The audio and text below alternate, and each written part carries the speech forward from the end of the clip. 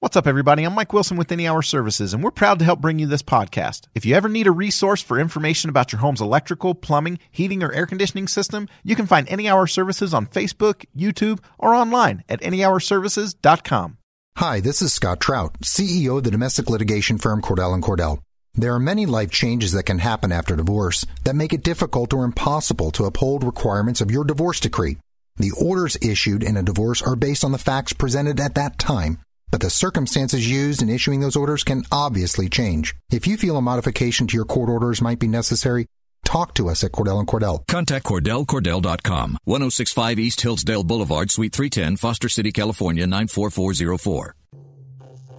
Hi, this is Jess Larson. Welcome to Ideation Collective. Today on the show, we've got Treon Mueller. We've known this for a long time, but think about it. When we went to school back in the 90s or even the 80s, 70s, 60s, we've known about information process theory or cognitive load theory, and yet we haven't done anything. Guess what? We go to a training, or we go to a lecture for an hour, or an hour and a half, or 2 hours, and it's just lecture. It's not helping our overload of our brain. This is another episode of our Innovation and Leadership series where we interview rocket scientists, pro athletes, Hollywood filmmakers, and a wide variety of other high achievers. If you like what you hear, we're also going to be releasing exclusive bonus materials like PDF checklists, reports, and presentations, but only for members of the collective. If you're interested in those, as of this recording, you can still join for free on the Ideation Collective website, which is icollective.co/free. Again, icollective.co/free. Also, before getting rolling, we want to invite you to consider helping the charity our founders started called Child Rescue. We work to combat child sex trafficking in the United States and abroad. One of our foreign projects we're working on right now is helping to build an aftercare orphanage in Cusco, Peru. To learn more about that, please come to the Child Rescue section on our website, icollective.co/childrescue. So with that out of the way, let's get to the interview. Treon, thanks for being on the show. Welcome. It's good to be here. So, you've written 5 books. You've got a master's degree in adult learning. You work at Franklin Covey, one of the top 3 largest training companies in the world. I think their public filing said they did $187 million last year. And tell us your title at Franklin Covey. Chief E-Learning Architect. Okay. Fancy word. Fancy title. Well, start us off. We were talking a little bit before the show started about the perspective of growing up in South Africa before coming over here to the States. Tell us about what that was like growing up and being around during the change from apartheid, and how you think that has given you an advantage on tapping into what it's like around the world as you help grow a business here. Thanks, Jess. Yeah, it was a blessing being there in South Africa when apartheid was done away with. A lot of changes happened to the country, not only physically, but also with the whole emotional. Everything was completely turned upside down in a lot of good ways. And so I grew up very poor, so I was lucky. And I tell people that I was poor, that was a good thing because it helped me understand the reality and not the propaganda that we were taught in school about people of color. Now, I'm white, and so there's a lot of assumptions that were made. I was never a racist, partly because I was poor and grew up with a lot of my fellow black friends. And so that was a blessing. I wasn't sheltered and taught the propaganda, and there were some crazy things that we learned in school. So that was a blessing. And so that when time came for change, I was not only ready for it, but excited, because now my friends who I knew were just like me, just had different skin color, could now get the same rights that I had. And so I remember standing just for 4 hours waiting to vote in the first general election in 300 years in South Africa. And it was quite the experience with people from all different races standing to vote. It was fantastic. 4 hours. It gave new meaning and to what it means when you come to America and you have the right to vote. Now, I'm an American citizen, so I take advantage of that. Every time I can vote, I go and vote. And I've never stood in a 4-hour line. So that's something that sometimes we feel that our vote doesn't count, but just the fact that we can make it is a great thing. But that's one political view, but from another sense, I got to be with a lot of people from different backgrounds, and South Africa is very diverse. There's German, Indian, as in from East India, there's Portuguese, there's French, there's Dutch, English, so much influence and different groups that have settled South Africa. that open up my mind to how different people and different cultures work and how they communicate, which has truly helped me, I feel, to be a good communicator in business in general. That's great. Well, and I'm just guessing here, but as Franklin Covey sells literally around the world, I'm guessing that it gives you some more context as you think about what this might be like for people in other countries consuming your content. Is that accurate? Yes. Well, so Franklin Covey, for those that don't know, we are a consultant and solutions company. We provide solutions for companies when it comes to leadership, productivity, sales, and trust.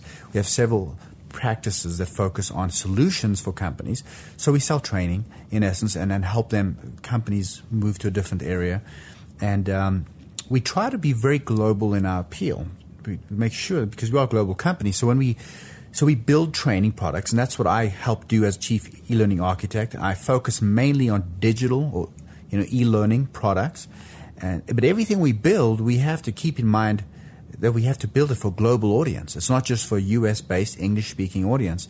And that doesn't mean you put someone with an African-American face, an Asian face, and a white face in your videos, because they're all American. It's cultural. It's colors that you involve, not skin color, but clothing, and it's the backgrounds. And so we actually fly to these different countries and sometimes film in their language and do English subtitles to some of our videos. So it definitely has helped me. It's something that comes naturally for me to look and see, when you're building these training, these teaching moments, to find opportunities to bring in the cultural differences and do it in an accurate way. Sure. Well, on the show, a lot of times we're talking about innovation and marketing and leadership, and obviously you guys have got books like that are amazing marketing, inbound marketing, the books by Stephen Covey and the other authors that are huge inbound marketing opportunity. I mean, have you seen that evolve over time as far as what the books have brought in or ways to do the marketing, using the books to draw people in? Yeah, good question. So when Stephen Covey, when he first wrote The 7 Habits of Highly Effective People, that was 1987. Or was it 89? I get confused between those two dates.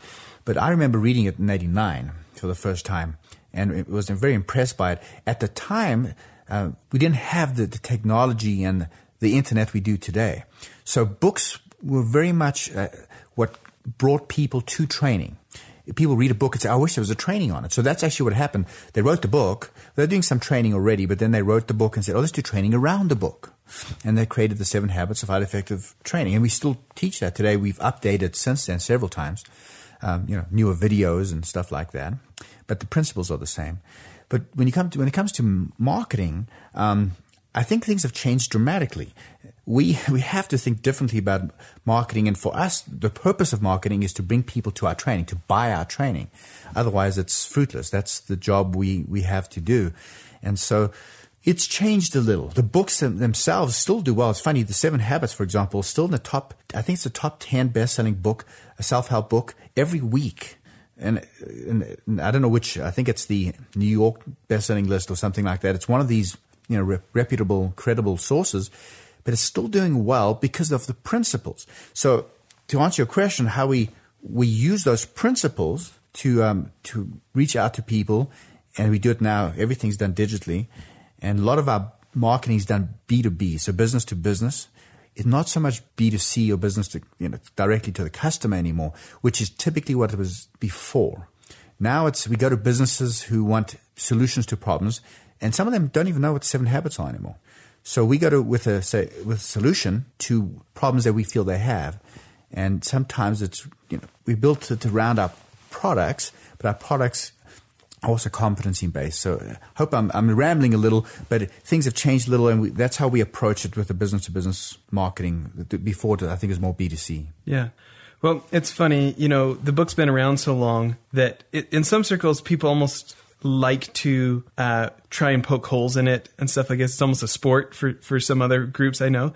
But it's funny you talk about those principles that are like, I don't know, it's like they're just truth or something. I was sitting there yesterday at a store picking something out, thinking about this show and some things that need to get done. And I said, or I was at the bank, and they're asking me how my day was.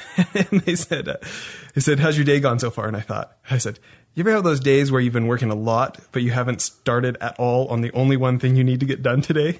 Yeah. Like the whole idea of putting first things first, I was dropping the ball. And I immediately thought of that book. I forgot we had this interview today, but those principles, I think, have stood the test of time here 25 years later, whatever. It has been, it's the best-selling self-help book of all time. But what is interesting, and what people need to know, one of my favorite chapters in that book is the last chapter. And it actually talks about Stephen's research on the book. He took a year sabbatical from teaching at a university, and he went to Hawaii, but he spent every day in the library, and he studied a lot of great leaders, religious, political, you name it, over time. And what he gleaned from these great people were certain patterns that would float to the top with all of them. And that's what he came up with the 7 habits. He's never claimed to invent those. Those are true universal principles that have been around since the beginning of time. He just put it into pithy statements like think win-win, seek first to understand, then to be understood. So the great thing is, Jess, I get to work with this wonderful content and put it into a digital format that that's easy for people to digest.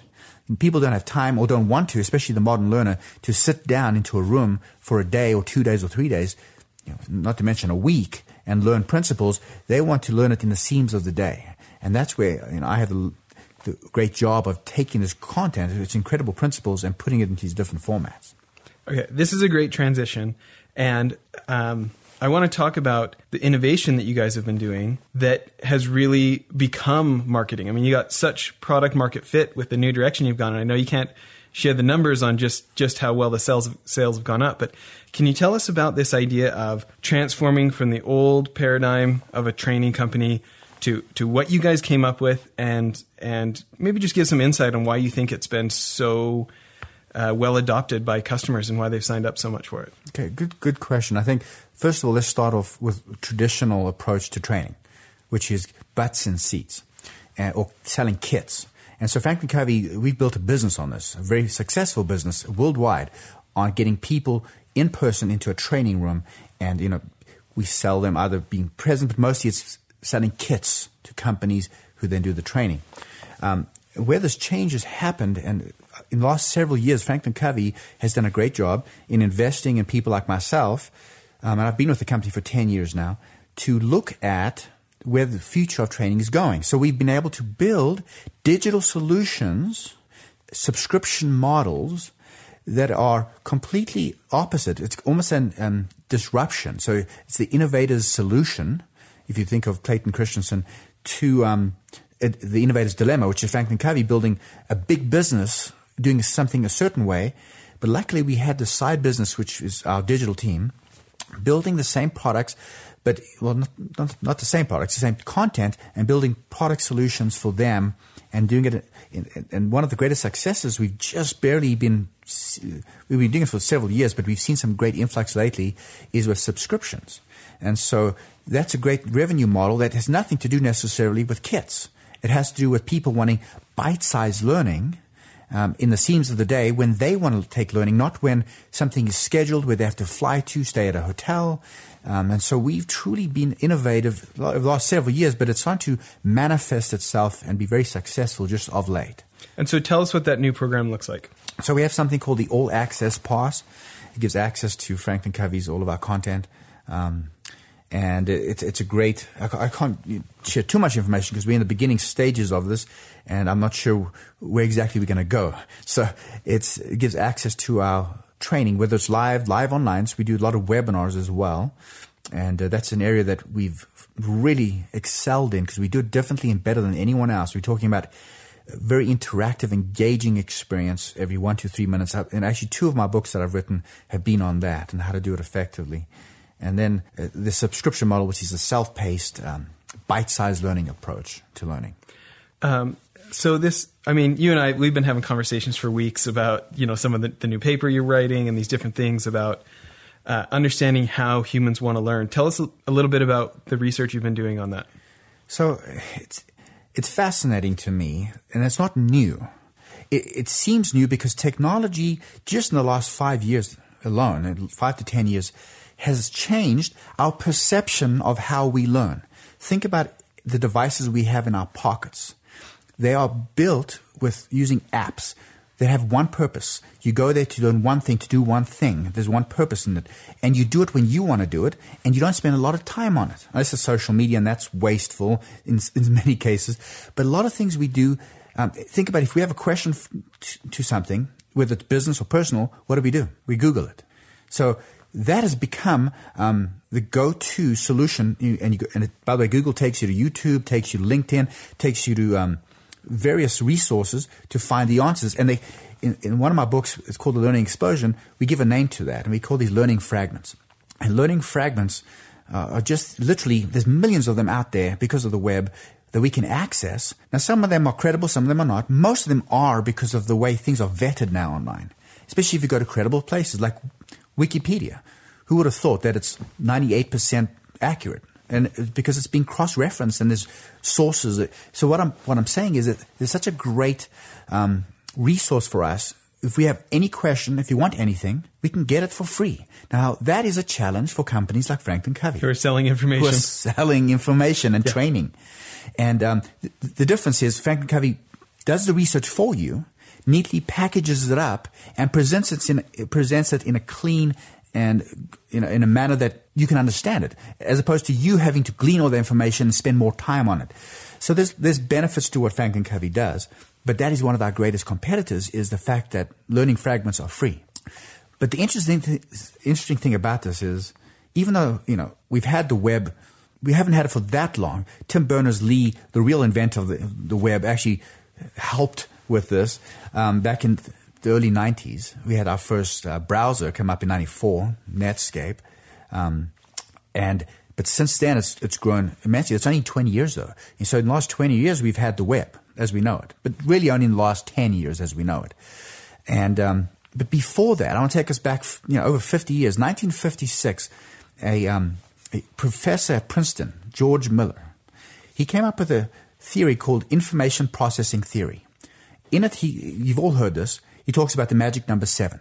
We can't remember things unless they're within 7 plus or minus 2. So that's why our telephone numbers fall within that range. By the way, it's because of this magic number 7. But everything, he said, we can process information if it's within that realm. So from 5 to 9, obviously less than 5 as well, but between that 9 and less, we can process and remember things that are within that range. He also spoke about 20 minutes, and he did a lot of studies showing that no matter how charming a facilitator, instructor, how compelling the content, that after 20 minutes, the learner has just literally loses complete attention and doesn't listen at all. And yet, this is 1956, 1976, 1996. Every decade we have studies reinforcing what George Miller shared with us. And 96, we started with cognitive load theory, and which is, by the way, just a newer version of information processing theory, which says the same thing. Our brains cannot deal with the overload of information.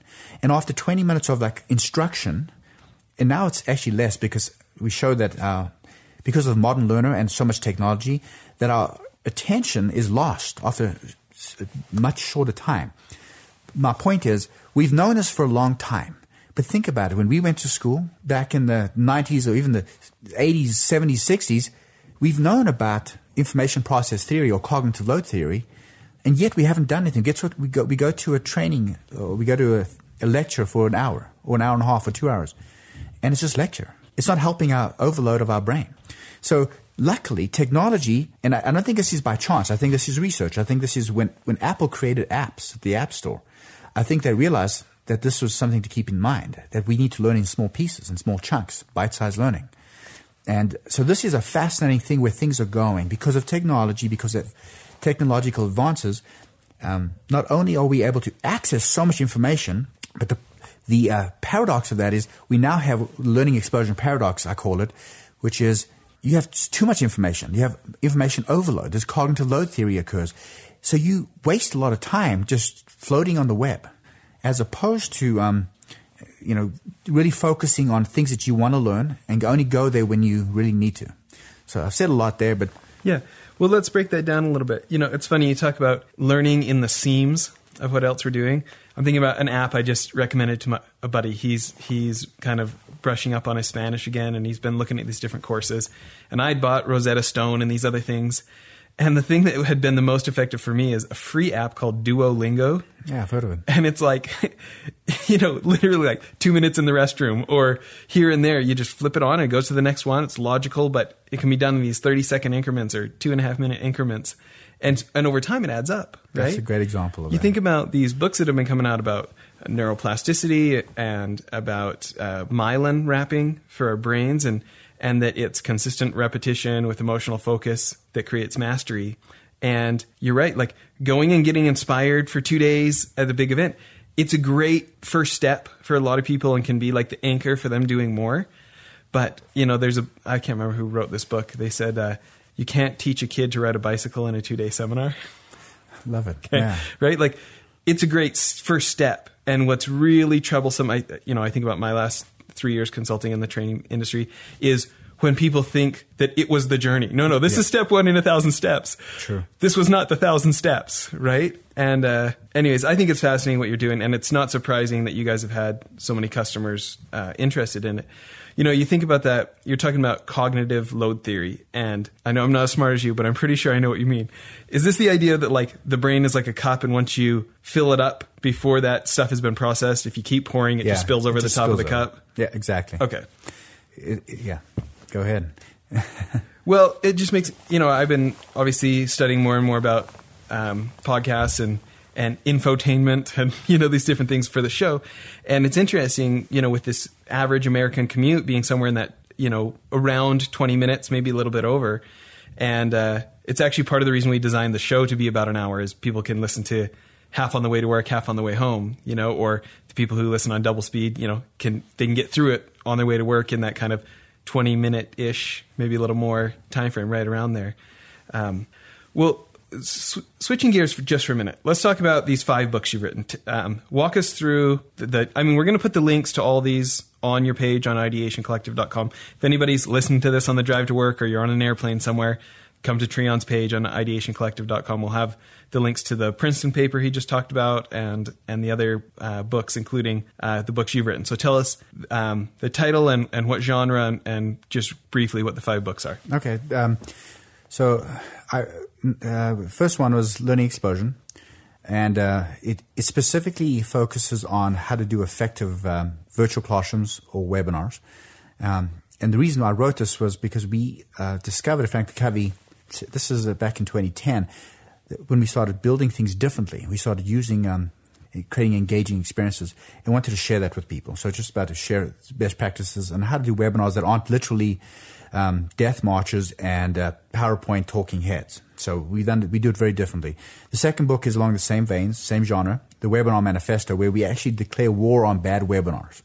And we talk about how to do that. So we take the learning exposure to the next level and keep sharing that. And then I have 5 children. And so I wrote 3 parenting books, which was more for myself than anyone else, because I think I've lost all my hair because I've had kids. And it's a difficult thing. And I was able to write. I've always been intrigued by good parenting and read a lot of books on it. And but I found that especially men don't read parenting books. I didn't. I mean, I did because I was. My wife's got a whole shelf of them. I read like one of them, right? Exactly. I think that's the common thing. So I wrote my first one called Dad Rules, and it's literally a rule for dads, 1 per page. So if you can go sit in the restroom, it's a good restroom book. You open up anywhere and you'll get a laugh. You'll go, oh, that's great. I relate to that, or I need to improve that. It's not hard. It's not a hard read. It was successful. So then I wrote Mom Rules with my wife. Obviously, I had to have the woman's perspective, or else I'd be looking pretty strange writing a book just for moms. But they actually match up a lot in many ways. Many of the rules match up to dad rules, except from a mom's perspective. And then Reality Parenting as Not Seen on TV was the 3rd parenting book, because a lot of us... That's a great title, by the way. Thank you. I think it's the best title of mine. But because we can't look on TV for great examples of parenting. We know the entertainment industry is meant to entertain, and so they sensationalize, they go to extremes. And by the way, that's just a very small part of the book. The rest of it is just sharing great anecdotes on what we should do differently as parents. But my actual, none of these books, by the way, they were just quick writes. There's something I wanted to get out quickly, and I got them published, luckily. But my real drive is in this research I'm doing with, it's not just to do with learning, but it's how we process information when it comes to bite-sized learning, and or how we process things in bite sizes and small pieces, especially in a technology world. And you hit on it, learning language through Duolingo. I've looked at Duolingo. It's a great example of this. It allows you to get in, learn something quick, and get out, because we have busy lives. And so that's what's intriguing me. But there's something else, by the way, the side effect, I guess, of what's happening to us as a society, because we have this learning explosion going on, because we are so bombarded constantly by all this information, because we have vibrates and alerts and dings telling us people want our attention, they need us, or something's popped up. So I've all of a sudden realized, that hour drive to and from work, I use some of that to listen to books and to learn. But there's sometimes when it's best to just be still. And so I've been researching all religions. And I started researching some of the best practices of some of our founding fathers, George Washington, as well as Abraham Lincoln, who came a little bit later, but also Benjamin Franklin. And what did they do when it comes to still?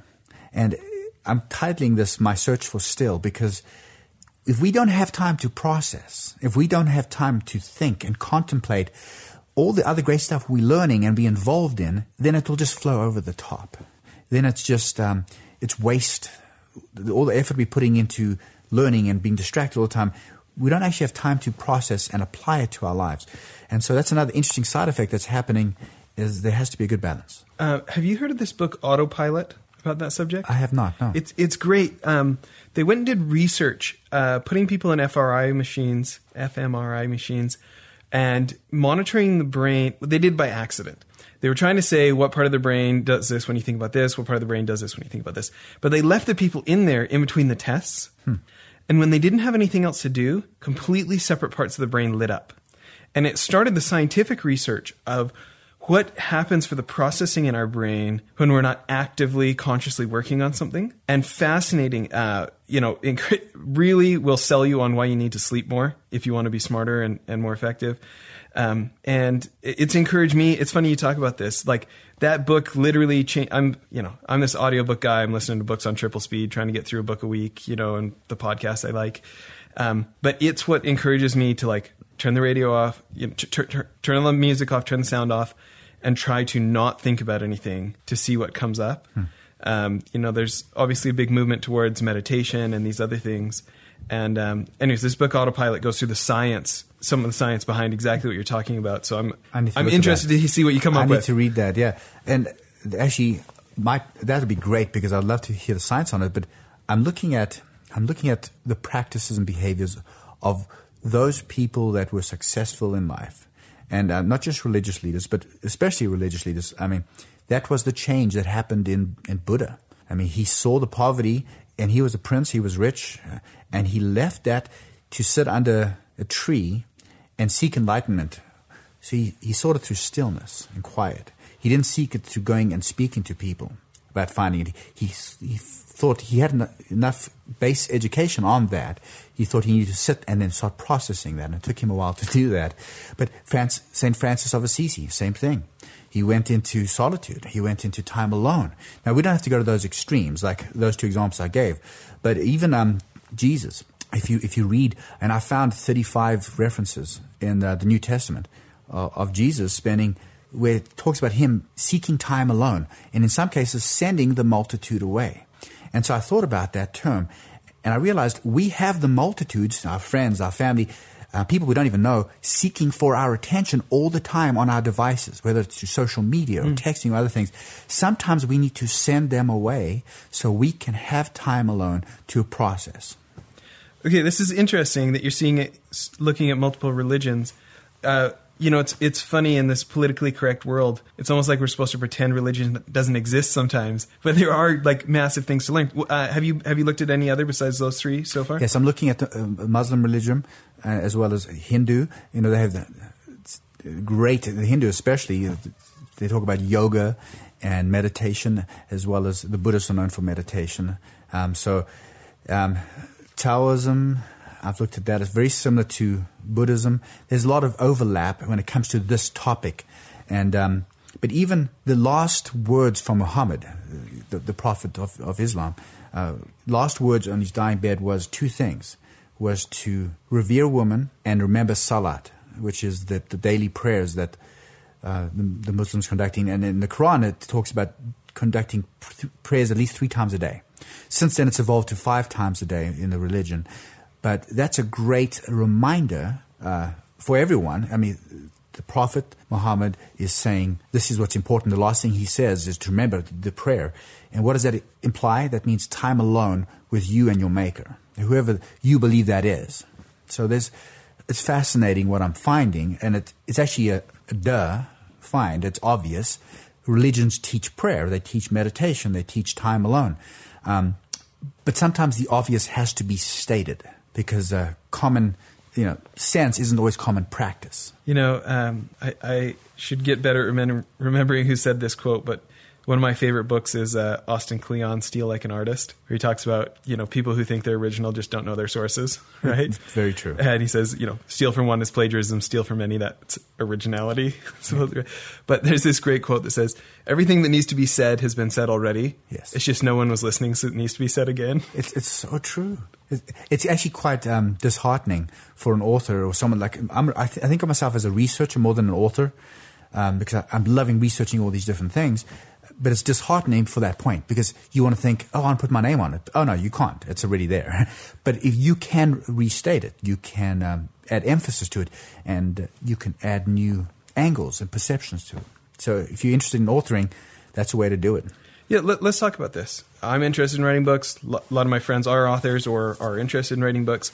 Tell us about, I'm a big fan of like the Stephen Pressfield books, The War of Art, Do the Work, Turning Pro, this show up, put your butt in the seat and write every day. What was the writing, when you were writing a book, what does the routine look like? How do you actually get past the procrastination? How do you get the thing done? So there's 2 parts to that. I try to write every day. I don't always. And that's because sometimes I'm just too busy. I have 5 kids.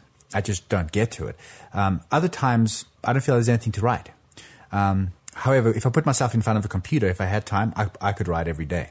What about when you're like, no, I want to write this book? What does that look like? You're like, there's a book I need to write. I'm going to get this one down. What does that look like? It helps if you have a date. A deadline? A deadline. Okay. And that's why it helps to have a publisher.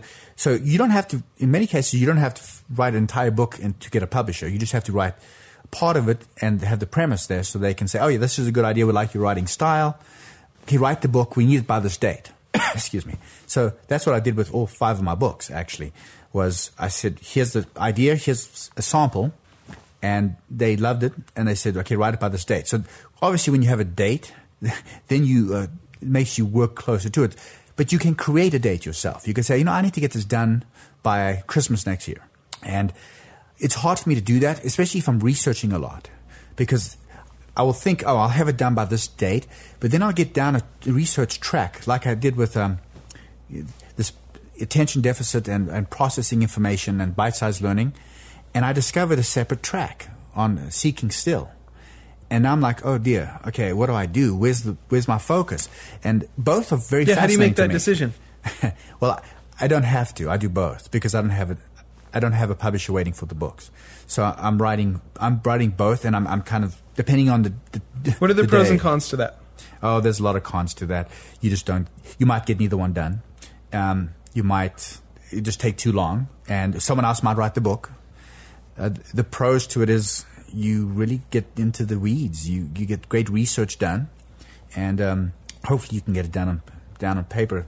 I just so you know, I used to have a deadline for that one book, my first one, and now since it's parted into 2 pieces, I don't have a deadline. I'm just considering what should I do with regards to that. So I'm not a great example of what an author should do when it comes to that, except sometimes research takes longer than you think because it will lead you down different paths because you receive this enlightenment. Again, when you're reading, you need time to process. So often, it's funny, I joke about this, but often some of my greatest inspiration comes when I'm in the restroom, whether it's in the shower or whether it's on the porcelain throne, because I actually don't take my phone in with me, for one thing. It's a practice I'm teaching so that you have that moment at least of stillness, but you need time to process what you have been reading and doing. And there's these moments of enlightenment that will come to you. And you go, oh, that's an interesting thought. I never thought of that story the same way before. And so then you write it down, and you can go down that track. And so it doesn't, if you have time to do it, then great. I would actually set time aside in advance so you have more time than you think. No, it's interesting. You know, there's stories now about people who've got these waterproof markers and stuff that they keep in the shower. Exactly, because I think this is a common human thing of you're sitting there, your brain is not consciously working on something, the other part of your brain can wake up, and all of a sudden it's making connections that weren't maybe on the surface. And I just spoke to a youth group, 700 of them, just a couple of weeks ago about this topic, about seeking still, because it is very scary to me. And I have two teenagers, and luckily aren't as bad as others I've seen, who will sit together and text each other. Their faces will be down. I just spoke to 3 of them the other day at a restaurant. I'm like, I knew them, so I could do this. I said, what are you guys doing? You're hanging out together, and your heads are down, and you're looking at different things. And even if you text each other, look at each other. And what's happening here is our in-between time is being stolen and taken by distractions. Most of the time it's distractions, Jesse. I can tell you this, teenagers aren't going to learn in the in-between time. They're being distracted. So before, that was time for you and me when we were young. We didn't have phones with us. I would walk everywhere because we were poor in South Africa. It's the truth. It's not just one of those stories. And I would walk everywhere. But it was great because that was the time, the stillness I needed to process, to learn, to internalize. And even as adults, we're standing in the line, the grocery line. What are we doing? We take out our phone. We look at our email or social media. It eats up our in-between time, which should be used for processing and stillness and actually going to that next level of awareness. It sounds like it's a ethereal concept and, like a Buddhist idea, but it's not. It's a human idea. Well, where I really feel like the big possibility there is, it's funny, you talk about the competition, somebody else might write the book before you get to it, right? In business, when there is a very obvious gap and a need, someone can fill it, but someone else could also fill it. Yes. When Blockbuster Video is making 70% of its revenue off penalty fees to its clients, right? As soon as something like a Netflix comes along, it has massive adoption early, right? So I think about myself and, I'm like a relatively addicted learner, I think, right?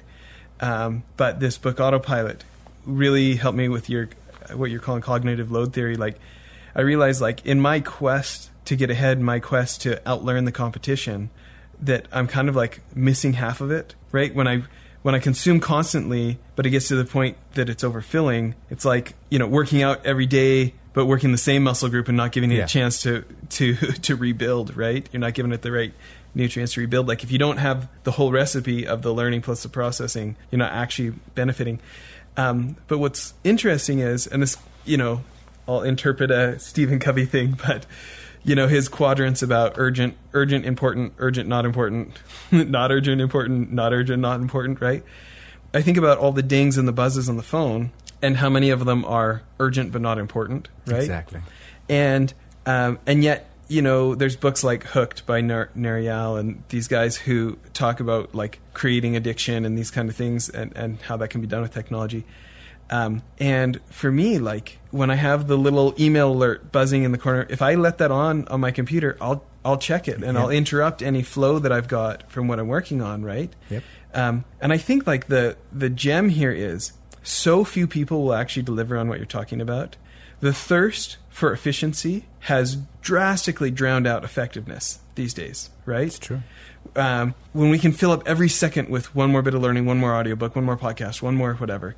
And then we've got all the distractions on top of it, right? The discipline to carve out time for stillness, I think it will not be that many people besides the high achievers that do that. And I think people can put themselves way ahead on the probability by doing what others are unwilling to do, of carve out that time to ignore the distractions, ignore the chance to get a few more emails in, ignore right? And put off those things that are like fire alarms going, ding, pay attention to me, for something that is super important but not urgent, right? That is the challenge. We are being conditioned. We are allowing technology to condition us so that when we get a buzz, when we get a ding, we turn our attention to it, which turns our attention away from something else that might be more important. And this conditioning is it's causing a much higher level of ADHD, especially even in adults. We are struggling with how to manage this. And you hit the nail on the head when you said not many people will be willing to discipline themselves to make that change. And that is at the core, since the beginning of time. Self-mastery and self-discipline has been what has elevated people above other people. Benjamin Franklin is a great example of someone with self-discipline, self-mastery, who practiced 13 behaviors diligently every day. And can we get those 13 behaviors and post them on the site? We can get those, yes. Okay. And so but my point is that has been from the beginning of time. Those individuals that are willing to do what is necessary to create self-mastery. And in every case, and this is the argument I'm making in the research I'm seeing, in every case, those that are successful are those people that make time for still. And so we've got to be careful, and we've got to teach our children. I'm not saying stay off of phones. My kids have smartphones. They go on social media. They do things, and that's fine, but I'm teaching them moderation in all things. I'm teaching them to be self-disciplined, to ensure that they don't allow the technology to rule them. That's a principle that Franklin Covey teaches in one of our training. Actually, it's called 5 Choices of Extraordinary Productivity. One of the choices is just that. Rule your technology. Don't let it rule you. And, that takes on more of a professional productivity feel for it. What I'm talking about is actually the self-mastery when it comes to the behavior, the everyday behavior. Well, this is a subject I'm super interested in. And it's other books that have stood the test of time. Like, you think about Napoleon Hill, Think and Grow Rich, right? It's coming up on a century of being in bestseller lists, right? And this idea of self-conditioning versus letting our environment condition us, or letting our technology or our neighbors condition us, right? Yep. It really is a differentiator over and over. The book is not called Work Hard and Grow Rich, okay? Yeah. I used to, in my teenage years, I worked construction jobs in the summer so I could make enough money to snowboard all winter without a job, right? After college, I worked on the oil and gas pipeline with a bunch of dudes who worked real hard, okay? I mean, like, we're up at 5 and we're killing it, and it's long, hard days, and you go home and you drop on the pillow, right? Yep. And they did not have these unaverage financial results, even though they're getting paid a lot per hour. Some of the hardest workers I've known, right? Great people. But they're still the there. trajectory, working hard at what? Exactly. Right? And the level of thinking that has gone on to what level of hard work needs to get done. This idea of self-conditioning, it is so unaverage, right? There's a reason a lot of religious texts refer to humans as sheep. Yeah, true. Right? It's real easy to do what the people around us are doing. There's all these things about your income is likely the average of the 5 people you hang out with the most. Whatever their average income is, yours is probably pretty close to it. These kind of things, right? All these studies about environmental consciousness. People have all these stated goals. And if you look at the data, it's most likely they're just the average of what their neighbors are doing, right? They think they're so independent. And so this intentionalism about self-conditioning, I really, I don't know, it's what I'm hoping to learn more about to be able to do for myself. And I really feel like it's this huge gift that literally every human could do. Now, the probability is they probably won't, but the capacity that we all could is kind of encouraging to me. Yeah. You look at, you look at your background, right? Poor kid from South Africa, and now you're published author, master's degree, doing these things, senior position at a $200 million company. Like, these things are, I don't know. To me, it's encouraging that anyone can achieve. Yeah. Right? So shifting gears a little bit, when you think about books and stuff like this, tell us about anything that you feel like has been effective getting the word out about your own books. What I tell people about writing books is, for me, writing the book isn't the hardest thing. The hardest thing is marketing it and getting it sold. That is extremely hard. Now, I had a publisher for all 5 of my books, but guess what? Publishers don't spend money on marketing of your book. They want you to do that, and I have a full-time job. So what I've learned is if you want to be an author and a successful author, there's a lot of luck involved. You want the right connectors. You're talking about Malcolm Gladwell's Tipping Point, sorry.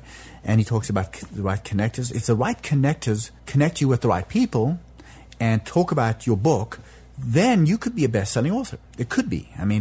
For example, out of my books, they're all niche books.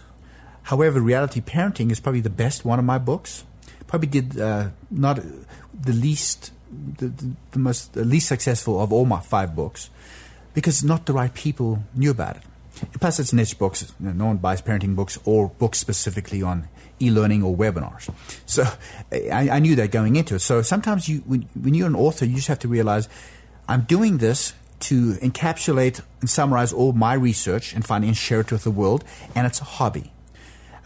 Unless you're writing a book that you feel is going to be a bestseller, and again, none of my books, I think, were meant for that, except maybe Reality Parenting. But if you do that, you need to make time or have money to have a publicity company, because your publisher, unless you're already a best-selling author, your publishing company is not going to spend the money on marketing your book. But it's also easier now than ever before to be self-published, which is something I'm starting to recommend more and more to people, because you keep a high percentage of the profits. The difference is you don't get your book into bookstores. But then again, who goes into a bookstore anymore? The last time I went to a Barnes & Noble was, 2 years ago. I go shop on Amazon, and you could put all your books, you could do Amazon self-publishing now. And they keep, a percentage of the book. I've forgotten what it was. I think they keep 30% and you keep 70%, which is a better percentage than a publisher is giving me. So there's a lot of options and alternatives. There's still value if you can get into some of the big publishers, depending on what type of book you're writing.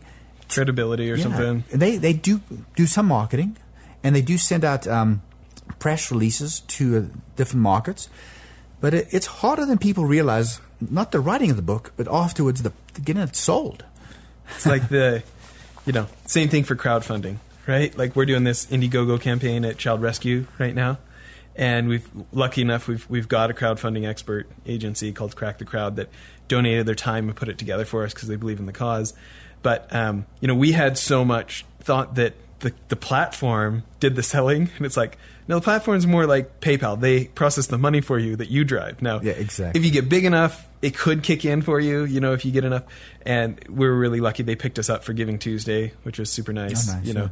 But this author thing, I think this is a theme that we hear over and over from the authors on the show or other friends, that the preparation and, like, if this is going to be a financial win for you, you've got to treat it like a business. Like, having something awesome is step one. Getting people to want it from you is at least as big a chore, if not bigger, right? And even then, things might not fall into place. Now, I'm not trying to be the Debbie Downer here, because I want people to write, and I think it's important. You write the book, but you should write it for yourself. If you can't ever expect it to make you lots of money. I've made some money on my books, but not lots of money. And what I'm finding is, if you come to that, you have that understanding, then even then, I spent money on a publicist for my last book. I actually went on like a dozen radio shows around the country, and I've been on some TV shows for my books. And there'd be a little bump in the sales, but if the right people don't see it, because some of the TV shows were magazine shows during the day for my parenting books, which is fine because moms watch those. But some moms are too busy; they don't watch TV. So if people don't know about your book, no matter how good it is, they can't buy it because they won't know about it.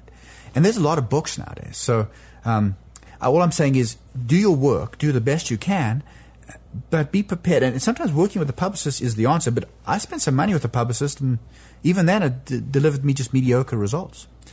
So it's a difficult challenge. No, we had another guest on the show, good friend from Child Rescue's board named Amy Stellhorn. She owns an agency, a creative agency in the Bay Area called Big Monocle. And I look at these like millions of impressions that they'll get for their customers, right? Intel, these big clients. And she taught about this idea of it doesn't really matter what's on your website. What matters is what's at the watering hole. Yes. Where those people are already. What, like the African safari watering hole, right? where that avatar, that persona you're going after, where are they hanging out already, and how can you get on that? Doesn't matter what's on your website. It matters on the LinkedIn group they're a part of, the private Facebook group they're a part of. That's what matters getting on. And sometimes you don't have control of that. You can influence it, though. You can. Well, while we're talking about child rescue, we always like to ask guests what advice you would have for us at Child Rescue about getting the word out more, getting more people involved in stopping child sex trafficking. So I love what you guys are doing, because this is near and dear to my heart, because I have 5 kids, and the stories I hear, and you've shared with me and others about how young some of these children are. And it doesn't matter, age is not an issue here, but because at any stage, sex trafficking and child trafficking is wrong. We know that. I would continue to share the story, get the story out as much as you can. I think it's an awareness thing. I think if people are aware that this is really happening, sometimes in our backyards, and what we can do to help. I think awareness is huge, because we know it's out there, and we don't realize, well, first of all, what exactly is it, and what can we do to help? So I think that is continue to get your story out, continue to share. And sometimes I did hear another story just a week ago about an undercover team that went and freed some of these sex slaves, these children. And the story was so shocking to me, but so inspiring because of what they did, that it truly gave me a different perspective and helped me want to help as much as I could. Oh, that's great. Well, that's our crowdfunding campaign. That's what it's for right now, is for another one of these undercover rescue missions. This one's with a partner organization down in Latin America. Anybody who wants to check it out, come helprescueachild.org. Click on the buttons there. Come see the campaign. Thanks for that. Well, I know we have talked about a lot of books already, but when you look at all these different clients you've worked with over the last decade, obviously being one of the top firms in the world at what you guys do, besides the books we've already talked about, any other books that you would recommend to entrepreneurs or innovators out there who might be listening? That's a good question. Just this last year, I've been rereading some of the classics, self-help books, and I have realized why they're classics and why I love them. Because they teach principles that, even though some of the stories and some of the anecdotes might seem outdated, the principles are true, and they inspired me again. And so some of these, for example, How to Win Friends and Influence People, Dale Carnegie. Obviously, The 7 Habits. I love the principles. I teach it every day, and I still love it. The Power of Positive Thinking, Norman Vincent Peale. Just fantastic. I know there's a lot of religious intonation there, but even if you're not Christian, it's got great principles for you. There's a book called The 4 Agreements by Don Miguel Ruiz, and I love the simplicity of his book. But if you try to make those changes, for example, one of them is don't take anything personally. That's one of the agreements. And I love that because we are so proud. Sometimes we take things personally when they weren't intended. And even if they were intended, we shouldn't let that person's bad day impact our day. And so there's some great thinking there. As a Man Thinketh, another classic by James Allen. It's it's old English. I love the principles taught. I love the book. I didn't get exposed to it well into my reading addiction. For people who don't know why that book's so awesome, why do you think it's awesome? It gets into the human nature of us, of man. It gets into the fundamentals that makes us human, and what we can do to just be better people. In a quick summary, I keep little summaries of some of the best things from all the books I read, all the books. And some of them, there's nothing. But as a man thinketh, I have quite a few. This one, for example, men are anxious to improve their circumstances, but are unwilling to improve themselves. They therefore remain bound. Goes back to what we were talking about. If you allow your technology or wasteful distractions to take your time, and you don't do anything to improve yourself, you're bound by, you're being ruled and controlled by those distractions. A story I share a lot about self-conditioning along this line, like a how-to. We're actually working on a product called the Integrity Gap Journal. Okay. And it's from a story of a guy who had made a big mistake at work, and some of his coworkers almost died. And he went and sat in his room he was on a ship, and just really had come face to face with the fact that his actions didn't line up with his stated integrity. So what he started doing is just journaling every day where his integrity gaps were. Hey, today, what were the times when my actions didn't line up with my stated integrity? And that habit, that self-conditioning, he ended up leaving the company and becoming the CEO of another big one, and became an inspiration to a lot of people. But isn't it interesting, this idea of like wanting the results but not wanting to pay the price, right? And you just don't get the results. And think of the example you just gave. What did that individual do? He spent time alone processing his behavior. Repeatedly. And so it changed his conditioning. He put the time and effort into doing that, and it changed his circumstance. So, anyway. Yeah, any more on the list that you right off the bat? Yeah, I love the Anatomy of Peace. And it's Arbinger Institute book. We just had managing partner Mitch Warner on the show. Love the book. And I love the fundamental truths in it, and how to approach every situation with a heart at peace. I like that because it helps me realize if I'm getting to a difficult situation and there might be contention, if I go in with a heart at peace, meaning, you know what, I'm going to not feel offended, I'm not going to be proud, I'm going to go in just with an open mind, an open heart, then it just diffuses the contention in those situations. Love it. So just a few of my Obi-Wan top 10. Kenobi. These are not the Jedi. These are not the droids you're looking for, right? Exactly. Very apropos. So those are some of my top 10 books. Yeah, that's great. We'll put links to all those on the page here. So one of the other things that has been a real fun part of the show is asking people, maybe earlier in your life or earlier in your career, who set an example for you on how to treat others and influence you? That's a great question. Growing up the way I did, I was always looking. I didn't have a father figure, so I was always looking for father figures. And there was a businessman in my neighborhood who went to church with us. He was just a really good man. And what I loved about him was his genuineness, his sincerity. And he didn't speak much, and which is interesting because I have verbal diarrhea. I sometimes talk a lot, and sometimes it's a bunch of crap. But he was a man that I found had a lot of dignity, and he's a very successful businessman. And when he spoke, you listened. And I've often thought about that, and I've tried to learn and apply those principles in my life. So I've actually changed my behavior. Instead of talking as much, I will often just sit back and listen and truly try and process what others are saying or what they are intending to say and mean. And then only speaking when it's really adding to the conversation. That's hard for me, someone like me who has an opinion about everything. So, but that is something I've always admired. Do you want to share his name or not? Sure. Rick Beaton. Rick Beaton. Okay. So anything else that you would say to like capture what it was about being with him that made you want to be more like him? He just carried himself with confidence. There was no arrogance. It was confidence because he wasn't speaking, and he just, it's hard to explain. It's some people just have that about them. Without having to say anything, they can just be, you're just in their presence, and you know they're great people. It sounds like he must have taken an interest in you or something, or he did. Been aware of others in some ways. He took me under his wing as a kind of a tutor, a mentor. I was his mentee, if that's the correct term, and in unofficial ways.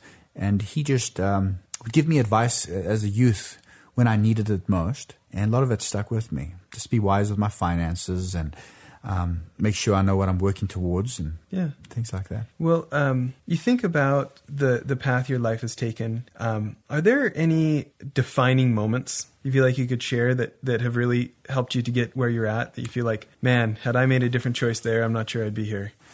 There was. I think the most defining moment was, so we were poor.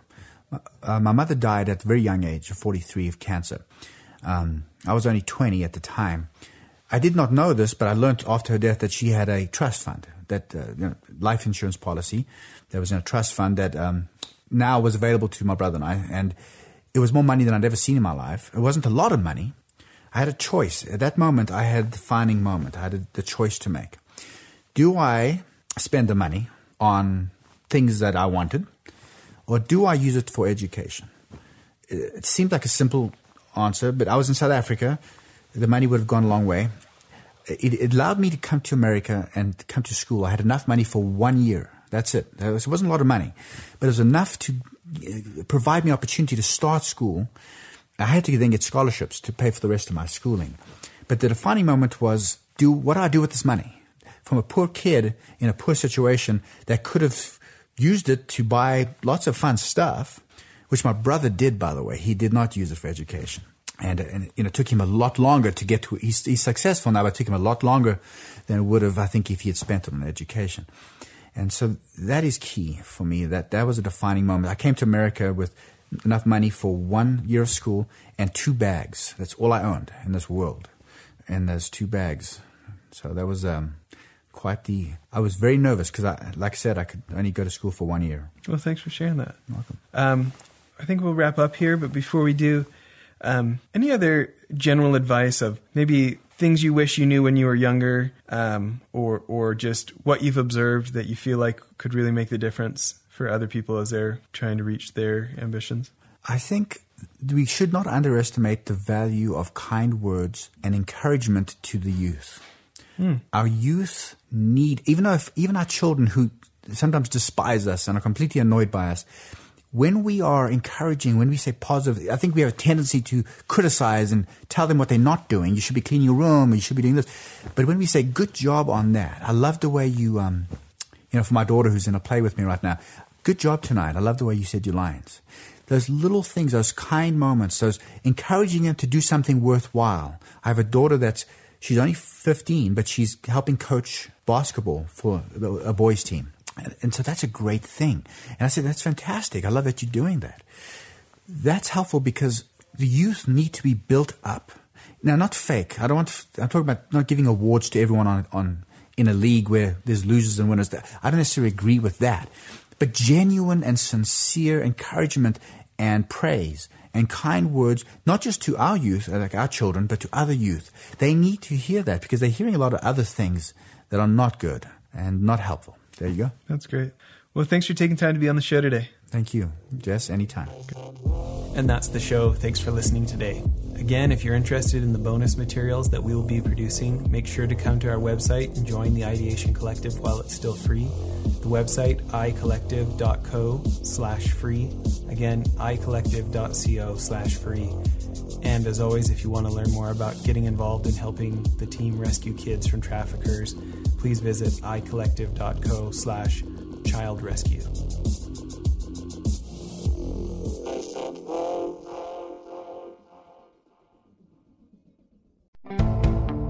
Now's the time to find your color, your paint, and everything to get started during red, white, and blue savings at the Home Depot. Transforming your room is easier than ever. With the best deals online and in-store, you can confidently select your color and the tools for your next paint project. Get a colorful new experience and the right paint for the right price. Save $10 on 1 gallon and $40 off 3 and 5 gallons for a limited time only at the Home Depot. More saving, more doing. Limit 25 gallons per household. See store for details.